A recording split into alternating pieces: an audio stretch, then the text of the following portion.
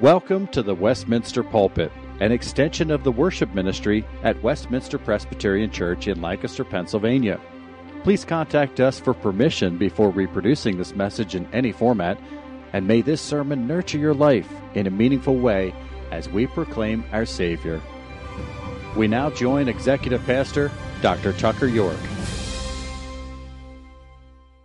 I invite you to turn with me to the book of Colossians, chapter 4, as we finish up this evening series in this letter of Paul. And you'll have to excuse my voice as I've been developing a cough, and we'll see how much longer my voice can hold out through tonight's service. Well, we know the apostles. We know Peter, James, and John, Matthew, and of course Paul.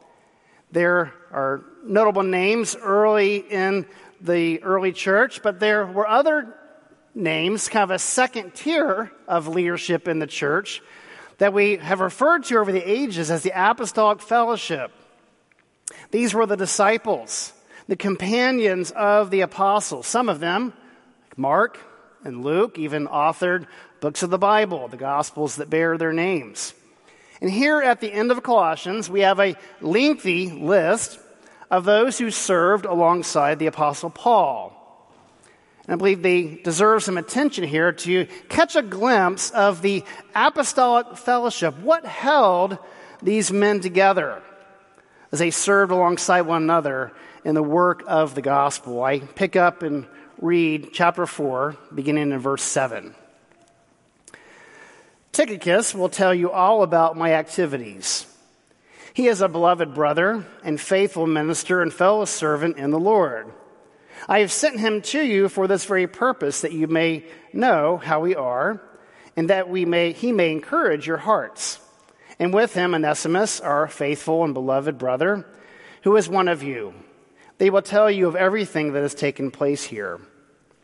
Aristarchus, my fellow prisoner, greets you, and Mark, the cousin of Barnabas, concerning whom you have received instructions. If he comes to you, welcome him. And Jesus, who is called Justus. These are the only men of the circumcision among my fellow workers for the kingdom of God, and they have been a comfort to me.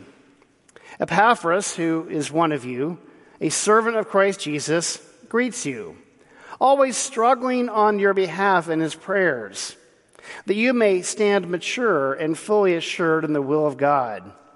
For I bear him witness that he has worked hard for you and for those in Laodicea and in Hierapolis. Luke, the beloved physician, greets you, as does Demas.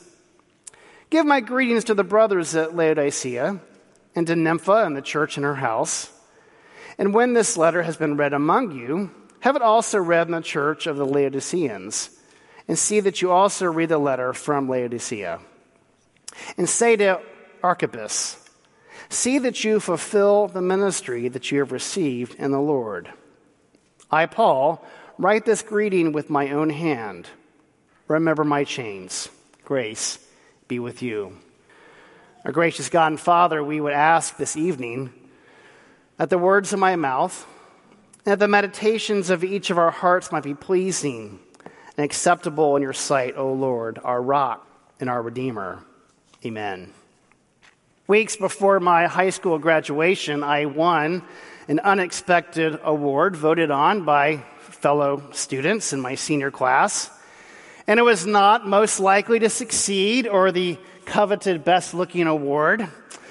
Rather, two of my close friends, Joe and Corey, and I were voted best friends.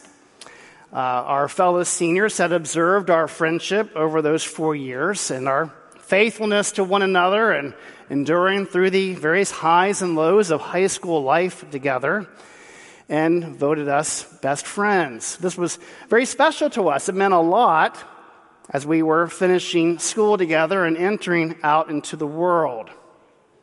Paul ends this letter with a lengthier list of friends than normally in his letter, comparable with his letter to the Romans, listing those who supported his ministry. There are some here that we know quite well and others less so. But almost all of them are mentioned at least one other time elsewhere in the New Testament. Who were these men? Why are they listed here? And what do they tell us about the nature of the gospel ministry in the early church? And how does it help us today as we carry on their mission as it draws closer to the day when we will hear the triumphant note of the Lord when he deems this great work complete, when he will finally return to gather in the nations and usher in the eternal state. Tonight, we want to consider the attributes of the Apostolic Fellowship, the affection of the Apostolic Fellowship, and the aspirations of the Apostolic Fellowship.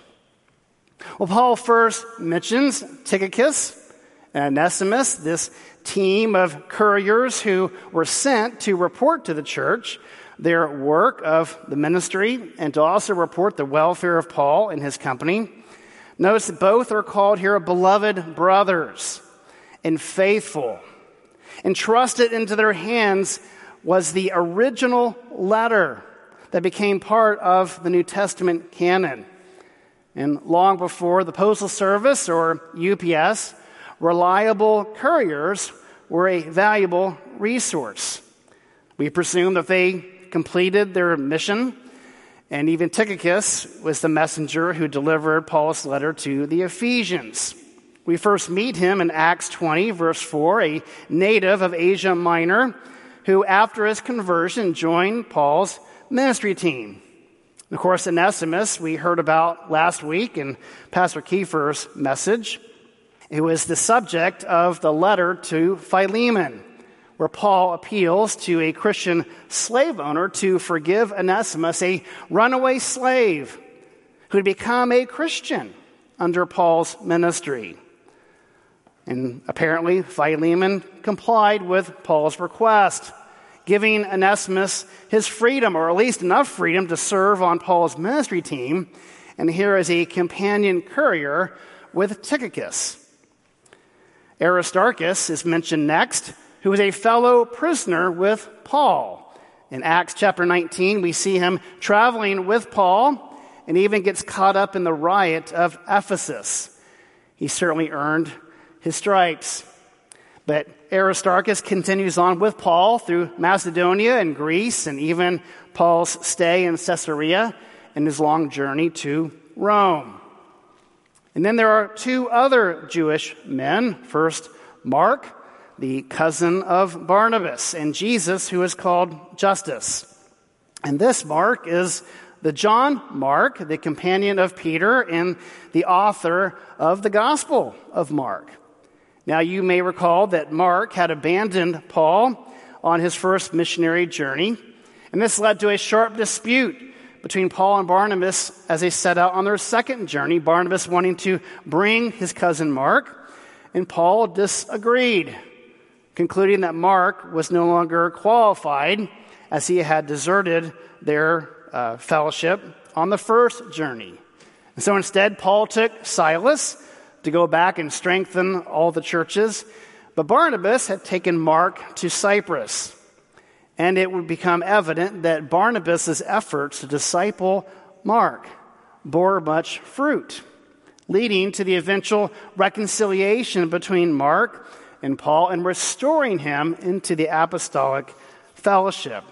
A good note here on patience and discipleship and correction, especially young believers and young men training for the ministry. And Barnabas' patient encouragement is commendable, as we see in the life of Mark. And of course here, Paul has nothing negative to say about Mark's character. And we find him later in his last letter in 2 Timothy, requesting Timothy to bring Mark with him, for he is very useful to me in my ministry. Well, corresponding to these three Jewish brothers are three Greek men, Epaphras, Luke, and Demas. Epaphras, we are introduced to in the first chapter of Colossians, who was a faithful minister of Christ, who had taught the Colossian church. Paul commends him as a servant of Christ Jesus. And here, Paul highlights how Epaphras struggles on behalf of the church in prayer. And that language Paul uses brings to my mind the image of Jacob wrestling with the angel of God all night and preparing to meet his brother, estranged brother Esau. I suppose that many of us have had similar late nights of wrestling in prayer with God before making important decisions, being convicted of our sin, desiring repentance before the Lord, pleading with God for the work of the gospel in the heart of someone we deeply care about. Epaphras was deeply burdened for these people, that they may stand mature and fully assured in the will of God. He was determined both in his teaching and his praying that the Colossian church would be rooted and grounded in Christ. Paul has more to say about Epaphras than any of his other companions and bears witness about him that he worked hard for them as well as he has for the other churches. Paul mentions Luke, the beloved physician who joined Paul in his second missionary journey and continued along with Paul all the way to Rome, chronicling the journey, which is recorded in the book of Acts, the accompanying companion book to the gospel that bears his name. And then Demas is briefly mentioned without attributes, and sadly, we later learn of his departure from the faith in Paul's last letter to 2 Timothy. Paul is no lone ranger. He was not a one-man show. And though his name is most prominent in the annals of church history by his church planting record and authoring no less than 13 books in our New Testament canon, and yet Paul gathered and surrounded himself with faithful men, those whom he trusted, could depend upon, who would support him in his trials, who would continue the work of the gospel once his race on earth was completed. When I was in college, I had a high school friend visit me from another university, and being female, she stayed in a sorority house not far from my dorm room. I'd helped her come to faith in Christ later in her high school years, and sadly, she had made some bad decisions while at college and sought me out for some encouragement and to try to get straightened out with the Lord. And so she hung out with me and my group of friends for the weekend, and at the end of her visit, paid me one of the best compliments I had ever received. After spending time with my group of friends and some of the godly girls in the sorority, said, "Tucker, you have surrounded yourself with amazing people." She was commending what she saw in the Christian fellowship and the commitment of the community we had there on campus. Not a Christian school, a very secular school and far from Christian, filled with many worldly pitfalls, but the Christian fellowship was healthy and vibrant in our community. Her compliment spotlights the priority of Christian friends. The people that you surround yourself with will influence your values and your priorities. Are the people in your company influencing you for Christ or for the world? Good friends can be hard to find. And when you do, keep them, encourage them, be to them the friend that God would have you be in Christ to them. One of our sons has been dating a young lady, and he commented to me and my wife recently, just in getting to know her and thinking back upon past relationships, has strengthened his resolve to only date or consider marrying somebody who was faithful and committed to the Lord. I'm grateful for the large body of young people we have in our youth group here at Westminster. Last Sunday, I was privileged to teach in our senior high Sunday school class, something I haven't done in a very, very, very long time. And I was so encouraged to see about 60 senior high students gathered as I taught them on science in the Bible. And fairly well engaged for young people, and my children have been blessed and benefited from the Christian friendships they had developed here in this church, and preserving that commitment to Christian fellowship as they ventured off into college and beyond. Paul commends the many attributes of the Apostolic Fellowship, of his companions, but expresses his affection for them best in verse 11, when he says of them, "They have been a comfort to me." The mighty Apostle Paul was not immune to the trials and hardships of ministry life. In 2 Corinthians 11, he gives excruciating detail to his many imprisonments, beatings, from which he nearly died. He received 40 lashes, no less than 5 times, was beaten by rods, stoned, shipwrecked, was under danger from his own kinsmen who stirred up trouble for him, as well as false brothers who sought his downfall. He recounts in 2 Corinthians 1 the grave affliction he and his companions faced in Asia, where they were so burdened that they despaired of life itself. Paul lacked a wife for companionship and comfort, at least had no wife in his latter years as a commissioned apostle, but drew comfort from his dear and devoted brothers. How many times had they picked him up off the ground after a stoning or a fresh beating? Imagine in your minds that image where Paul and Silas are singing hymns in a Philippian jail, having just endured a beating. And God uses an earthquake and the faithfulness of these men to lead both the jailer and the prisoners to faith in Christ. What a comfort to Paul were these men, these faithful companions, these trustworthy brothers, co-laborers in the work of the gospel. Recall that John the Baptist had doubts when he was pining away in prison and sought out the master with questions to strengthen his faith. We don't know whether Paul wrestled with such doubts, but he bore enormous burdens and needed the shoulders of his brothers to help carry his care for the churches, resolving their disputes, enduring false attacks, suffering the pain of betrayal when former followers chose the way of the world rather than following Christ. Paul did not bear these burdens alone. Like Aaron and Hur holding up the arms of Moses upon the mountaintop, Paul had brothers to uphold him, to encourage him, to extend his ministry beyond his limited reach of one man who could not possibly accomplish all that he desired without faithful brothers who shared his passion to spread the name of Christ among the Jews and the Gentiles.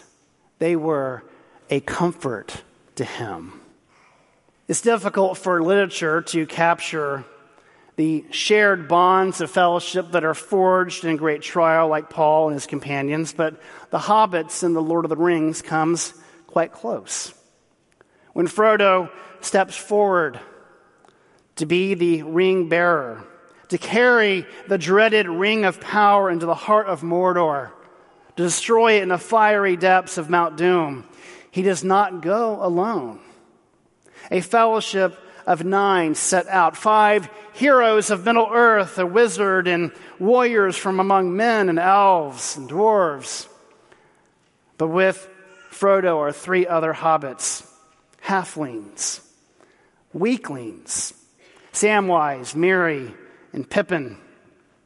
The young hobbits barely have a clue what they are getting themselves into, as their journey takes them on such dangerous adventures that surpass their wildest imaginations. And in the end, they persevere and prevail, not by wisdom, not by power, but by loyalty faithfulness, an undying friendship that will not give up on each other as their Herculean mission is completed. The bonds of fellowship, forged in the crucible and trials of ministry, are challenges that deepen Christian friendships and sweeten the experience of fellow travelers along the highways of the Lord. Paul and his companions traveled together, did ministry together, suffered together, endured persecution and beatings and imprisonment. Perhaps you have tasted on a less dramatic scale similar experiences on mission trips, or serving alongside fellow believers in children's ministry and youth ministry, outreach to refugees and immigrants. Ministry has its rewards and its trials. May you enjoy the sweetness of Christian fellowship as you do ministry with co-laborers, as you share in the joy of spreading the name of Christ and the word of God among those who are in need. And thirdly, let us consider the aspirations of the Apostolic Fellowship.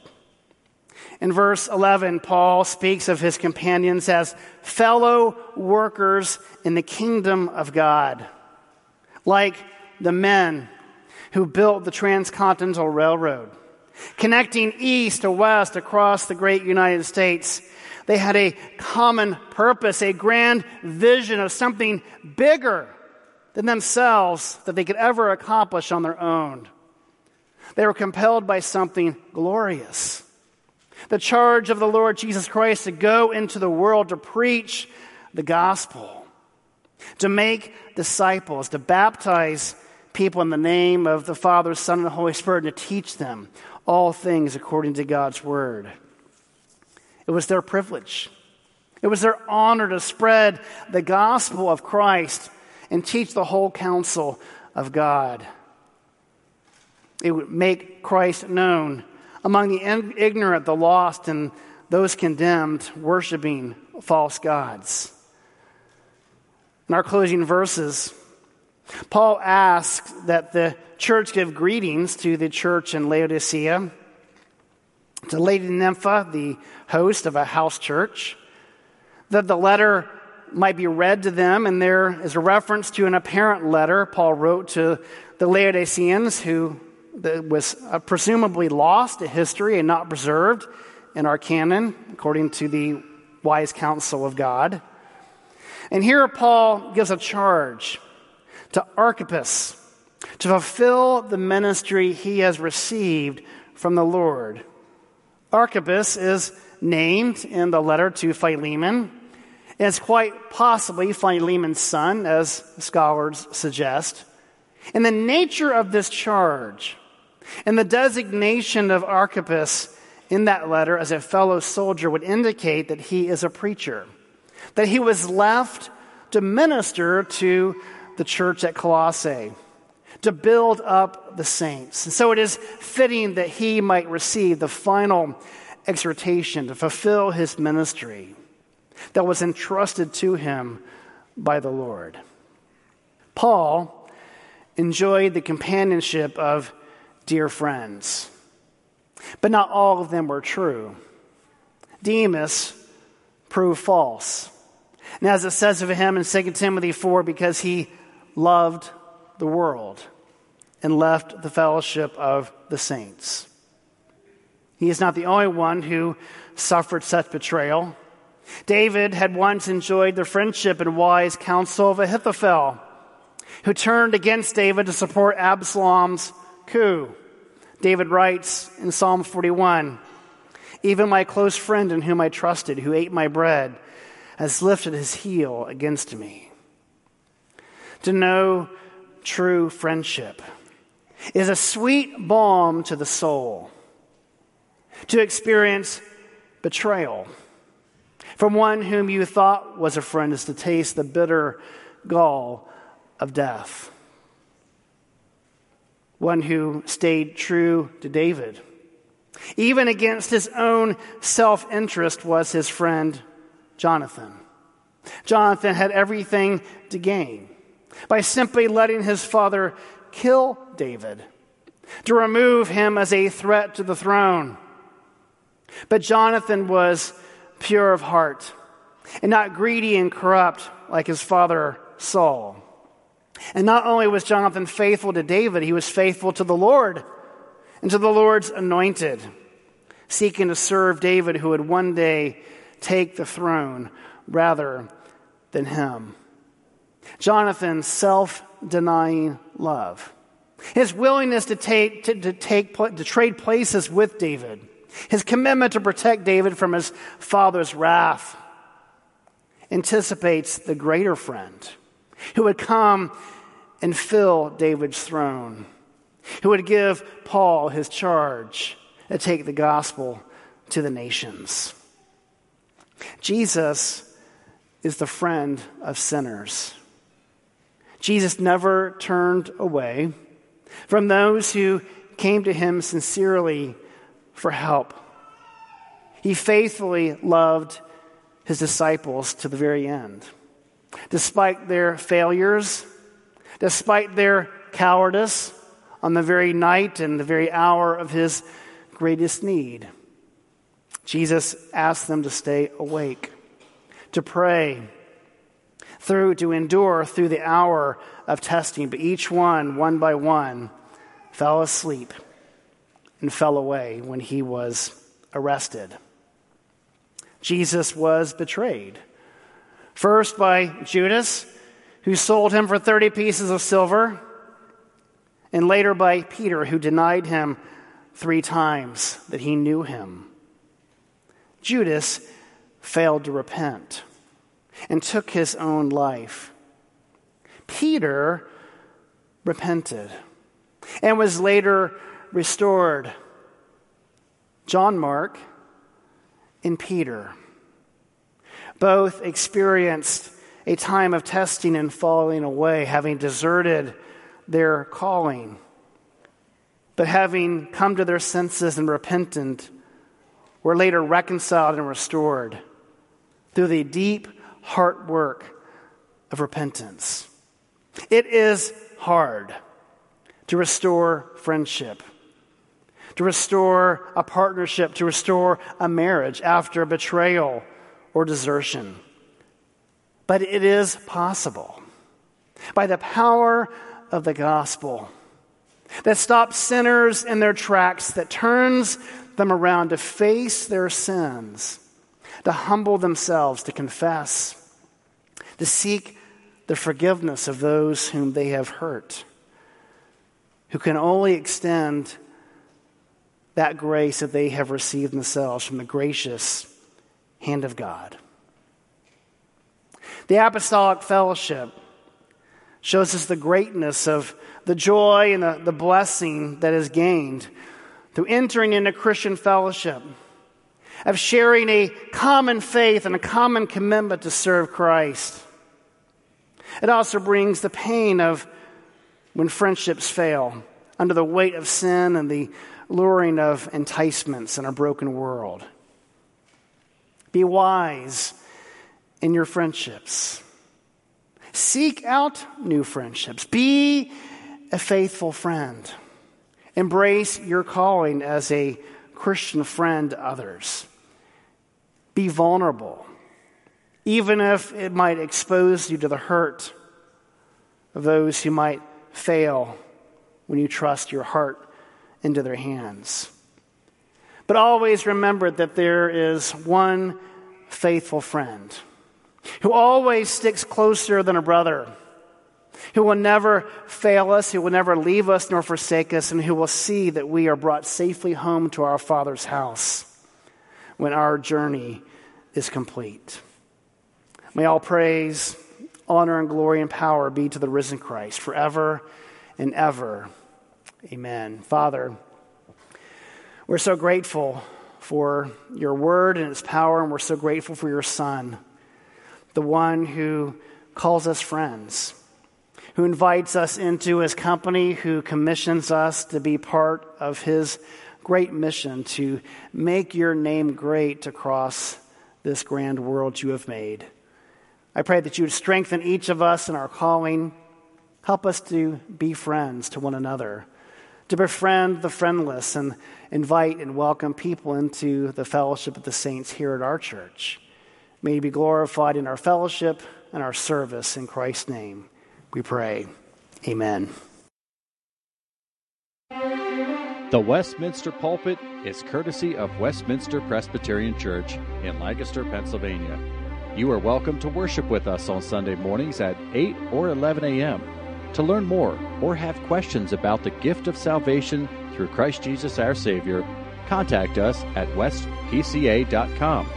Thank you, and may Christ be glorified through this ministry, the Westminster Pulpit.